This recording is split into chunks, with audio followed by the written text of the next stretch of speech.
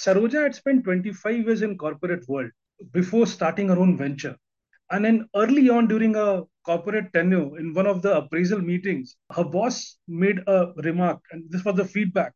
He said, Saroja, I think you are aggressive. Saroja was taken aback, because 20 years back, 30 years back, the word aggression with women was not expected to be positive words. They're not expected to be encouraging words. Saroja quickly corrects her boss by saying, did you mean that I'm assertive? But cut to now. If anybody, and this is what Saroja, you need to talk to her to understand how the mindset has changed. And if today anybody says, Saroja, you are aggressive, she smiles and say, hey man, thanks a lot. I'm indeed aggressive. And this is what another woman founder told me that people love angry young men. They don't love angry young women. Why is it so? Hello and welcome to the Forbes India Cover Story podcast series in association with theindicast.com. My name is Abhishek, and the subject of the cover story celebrates women founders of successful outfits from across the country. And joining me on the call is Forbes India's Rajiv Singh, who has written a staggering 10 stories for this issue, including the overview piece. Thanks a lot, Rajiv, for joining in. Hey, thanks, Abhi. It's always pleasure talking to you. Thanks, Rajiv. And let's start with something that our listeners may want to know. Why do we still brand founders as women founders when we don't do it for anybody else for that matter? And what are we missing? What was your brief when you put this together? No, we are not calling them women founders at all. And even if you read all the stories, all 10 of them, in fact, all 11 of them, they hate this term of women founders. They are founders. The very fact that you are stereotyping or putting them in a bracket of women founders takes away so much from what they have achieved. And see, the idea of doing this, coming up with this package was definitely to do stories on them, but also not talk about women founders or women co-founders. We realize that there is a shift which is happening in the startup ecosystem over the last 5 6 years, and it has gathered pace, I would say. And that shift is very clear. 10 years back, if you go 7 years back, you would find women co-founders who also happen to be either chief operating officer, COO, or CMO or CFO or CTO. You keep on adding all those designations. But it was rarest of rare to find a woman co-founder who also happened to be CEO. And then what we realized, the real power lies in the hands of CEO. It's like first among the equals. It's not to take away from the other guys who are in the founding team. But as I said, first among the equals has to be the CEO.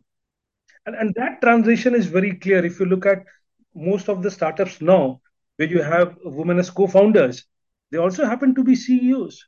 And the message was very clear. If I am a great player, then why can't I become the captain of the team? While we say that it is not to brand them as women founders, but you clearly found many instances when you spoke to all of them where they talked about how the kind of questions that would come their way from the venture capitalists or angel investors that would normally not be thrown around at men. Isn't that right? Definitely. So let's first realize that there will never be 0% biases, there will never be 0% prejudices and all those kind of thing. They will remain. But everything has a context. A decade back, the percent might have been as high as 100% or 90% or 80%. But now it has come down to 25% or 20%. Going over the next 10 years, you never know. It might come down to 5%, but something will remain. But again, as I keep on saying, this context is always very important. In spite of biases and all those obstacles, these women founders have made it big. True that. And one that you write about is Pallavi Utagi of Super Bottoms, which is an eco-friendly reusable cloth diaper brand. And you write that it survived two near-death experiences, and not to mention some of VCs that she had to pitch to get the first round itself. And there are a bunch of stories like these. See, one thing which is common among all these entrepreneurs is that they might be first time entrepreneurs, but they are not fresh out of college. They have had a good corporate stint. Minimum is 7 to 10 years. And again, most of them were very clear from day one, even if they have joined corporates, that one fine day they will have to take that plunge. So most of them have prepared themselves, armed themselves with all the knowledge which ultimately helps you in getting a firm foothold in this founders world. And this is what happened with Pallavi Utagi and all the other guys in the package. They worked at big companies as well as a bunch of startups, learned the tricks of the trade, and then it helped them when they started their own venture. In the process, you will encounter, as I said, stereotypes, you will encounter prejudices. So early back then, and still it remains. There are founders. I'm not painting all the VCs with the same brush. In fact, there are backers who don't want to fund husband-wife couple venture for whatever reason they think divorce rate is high or it might not work out. What if founders or co-founders split? All those kind of whatever reasons they have. And then this was one of the problem that Pallavi also faced. But again, if you look at okay, there was a problem that she faced, but ultimately she found takers. There were guys who saw the merit of what she was building, who saw how fundamental the story was which she was building, how differentiated it was, and then back the venture. So for every guy who said no, ultimately there are guys who will say yes. And I think even the VCs that you spoke with, say Avnish Bajaj, who is a founder and managing partner at Matrix, he talks about how they invest in founders. For instance, I think there was one of Melora Shine, Saroja Yeramili, who didn't have a single rupee of revenue, who had worked with Tanishq. And then she wanted to have her own chain of jewelry, which was differentiated from what was being sold without her venture making any money. And then COVID also coming in, people not buying clothes, let alone jewelry. She was successful because it was all about her experience from in that world, and she knew the consumer, and they're doing pretty well for themselves now. Yeah, apart from experience, one thing again which is common is the determination to make the critics and naysayers eat their words. For example, take Saroja, and this gives her the kick. The moment she hears no, and the moment she hears the word impossible, she makes it a mission to prove that wrong. So this is how visionary, vision, mission, anger, emotion, all these words, if you look at, this is what defines all these new age founders. Nothing impossible for them. True, and some of these challenges may appear to be masked with gender, but need not be. For instance, Saroja Yaramili, she talks about how she was pitching to a gender which was not her customer. I think a significant amount of folks who are investors are men. That's just the way it is. If your product is not meant for them, it might just be a little more difficult for them to relate to. Yeah, it's quite natural that if your product has it's catering to a particular gender, and if that gender happens to be the person who is backing, who ultimately will back the venture, then it can resonate. It's quite natural. So having the kind of passion that Saroja had for jewelry, it's only a woman, by and large, a woman who can understand that kind of passion, the love. End of the day, it's business, it's venture. But for Saroja, more than business, it was love. So she was looking for somebody who can love, who can come up with and understand the love of jewelry. It's not only business, it's not only total addressable market. Ahana Gautam is another name that you've covered, the founder of Open Secret. And how did she start Open Secret? And she talks about the importance of her mom in the whole venture, in the founding of her company. Yeah, gritty founder, very gritty story. Coming from Bharatpur in Rajasthan, that's a place or that's a state with one of the lowest literacy rates, right? And then she makes it to IIT. Elder brother also made it to IIT. And when she was preparing for engineering examination, there was so much of taunt and pressure from other guys saying, um, directed towards her mother, what's the need of sending a girl or making her prepare for engineering when the dream of that IIT has been made true by the son? But thanks to her mom, she acted as shield in as long as she was alive. Wherever there were guys who questioned the daughter, mom always was there to take them on. You talked about her being gritty, but I think it was hair raising when you write about how her mom passed away not too long ago, and she went back to work the day after as a tribute to her. And that is something to talk about, isn't it? How you are cut from a different cloth. Yeah, absolutely. That shows the character of the person. Imagine she could have easily paused for a while and then grieved the death of her mother, which was quite natural for anybody to do. But the very fact that the next day after her cremation, and then she cremated, she went back to, she had a funding meet the next day. And then she said in the interview, there were two choices in front of her, either to grieve or to pay tribute to her mother by going back to work and then think about all the workers who were banking big on not only this founder, but also the future of the company.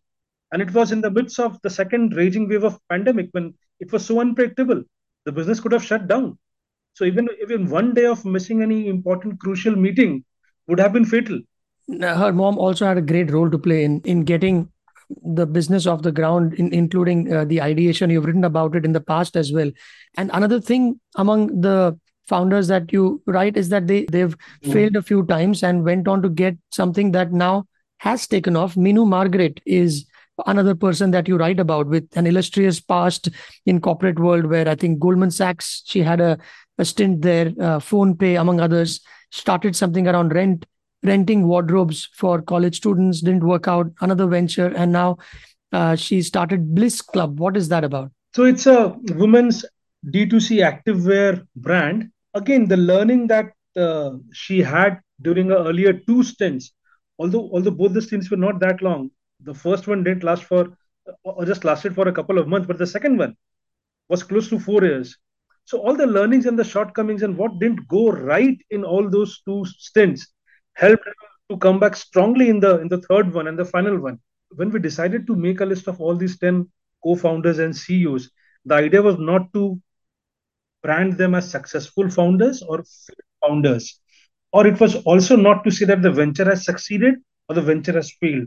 The very fact that all these women are living their dream, dared to start something of their own, is a success in itself, right? Talking about them, writing about them, it's not about the venture whether it has succeeded or not.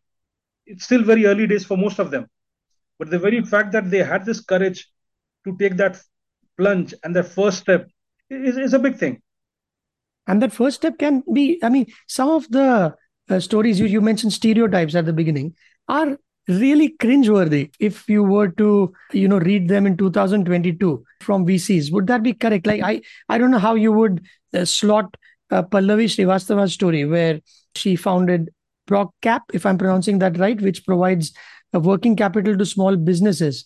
And she had a spouse as a co-founder, which didn't go down too well with the VCs. There was another VC which who told one founder that, is your husband also going to get into the business, because that would help once you start a family or they want to take a break, etc. So these are, well, one way of looking at it is it's pure business, nothing personal, because that's just the way it is. People are investing money. The other could be that, hey, you have to respect the founder to have thought it through when they pitch this, because they are in it. The world will be as ruthless as it is to women or men together. So how would you put that? And how did, more importantly, these women take it? How did they deal with some of this? No, I would differ here, Abhi. For example, if you are starting a venture and if I am a VC, would I ever ask you that whether your wife eventually would join a venture or not? I would Exactly. not, You right? would not. Yeah. So why should anybody ask this stupid question to a woman? That's number one. And number two, why should, if I'm not asking you that how are you taking care of the responsibilities at home? How are you managing both? Why should I ask this to a woman? So biases are there. Some of them people don't realize when they speak, and some of them deliberate. But biases are there, and they will always stay. This is what the beauty of all these founders are. That in spite of biases, earlier also they were there. Now also it is there. Going ahead also it would be there. But in spite of that, they are doing it, and this is what all of them said. That see, beyond a point, no point in complaining or talking about gender. You can either sulk by saying your gender has not led you achieve great heights, or you can either focus on the larger objective, fight all the odds, and then make it big. And this is what these guys are doing. Absolutely, Rajiv. I think it's, one looks at it as something very silly, which is indeed the case in some of the questions, because it appeared that it is too dramatic to be true, Rajiv, honestly, because some of the questions that you have gotten the founders to share with you that they were asked by the VCs are very juvenile. It's sad to see that this is actually the state of affairs in those rooms where ideas are pitched, where some of these basic questions are asked. But why do we consider it juvenile? It's everywhere, across every industry, I would say. Just because people don't know what is happening in another segment doesn't mean it's happening only in the startup world. In corporate, in any other profession you take it, these things will are there, will remain. But the point is to question them, to confront them, to overcome them. And to do so with some brilliant ideas. One of them that I enjoyed, Rajiv, was reading about Anisha Dosa Aibara, who started Jiffy. The idea is simple: is that some 70% of India's a 450 million workforce. They live on paycheck to paycheck. So it allows people to withdraw money based on the number of days worked. So you need not wait for end of the month for the salary, but you can start withdrawing money in whatever installments based on the number of days that you've clocked in the month. Yeah, Excellent idea.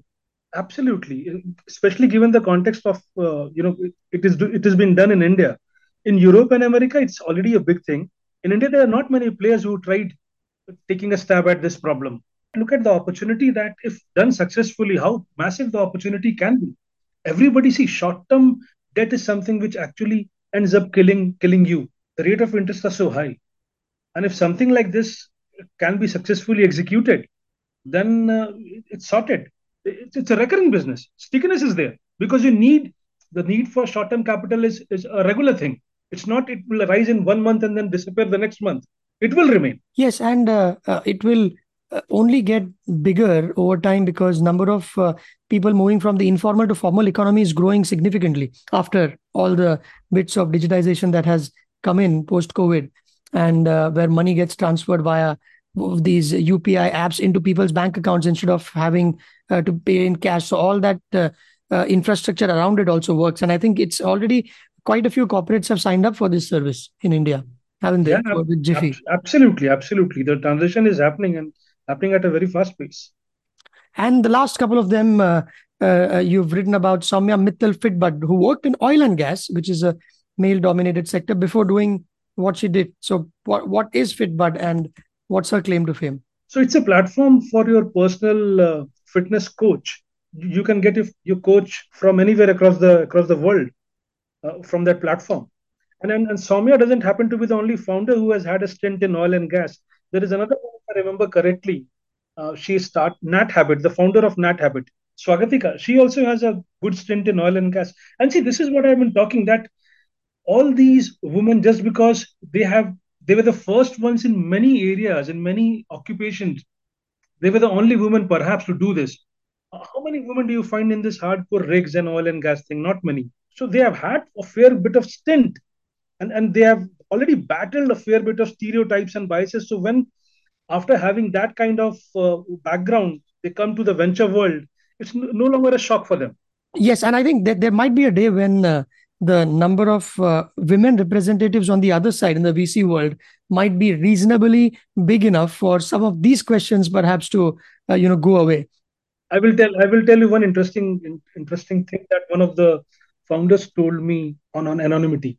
First thing was, it's about VC, women VC. The perception, a very interesting insight. She said that women VCs themselves are struggling to make a mark for themselves. It's like expecting too much from them. That's number one.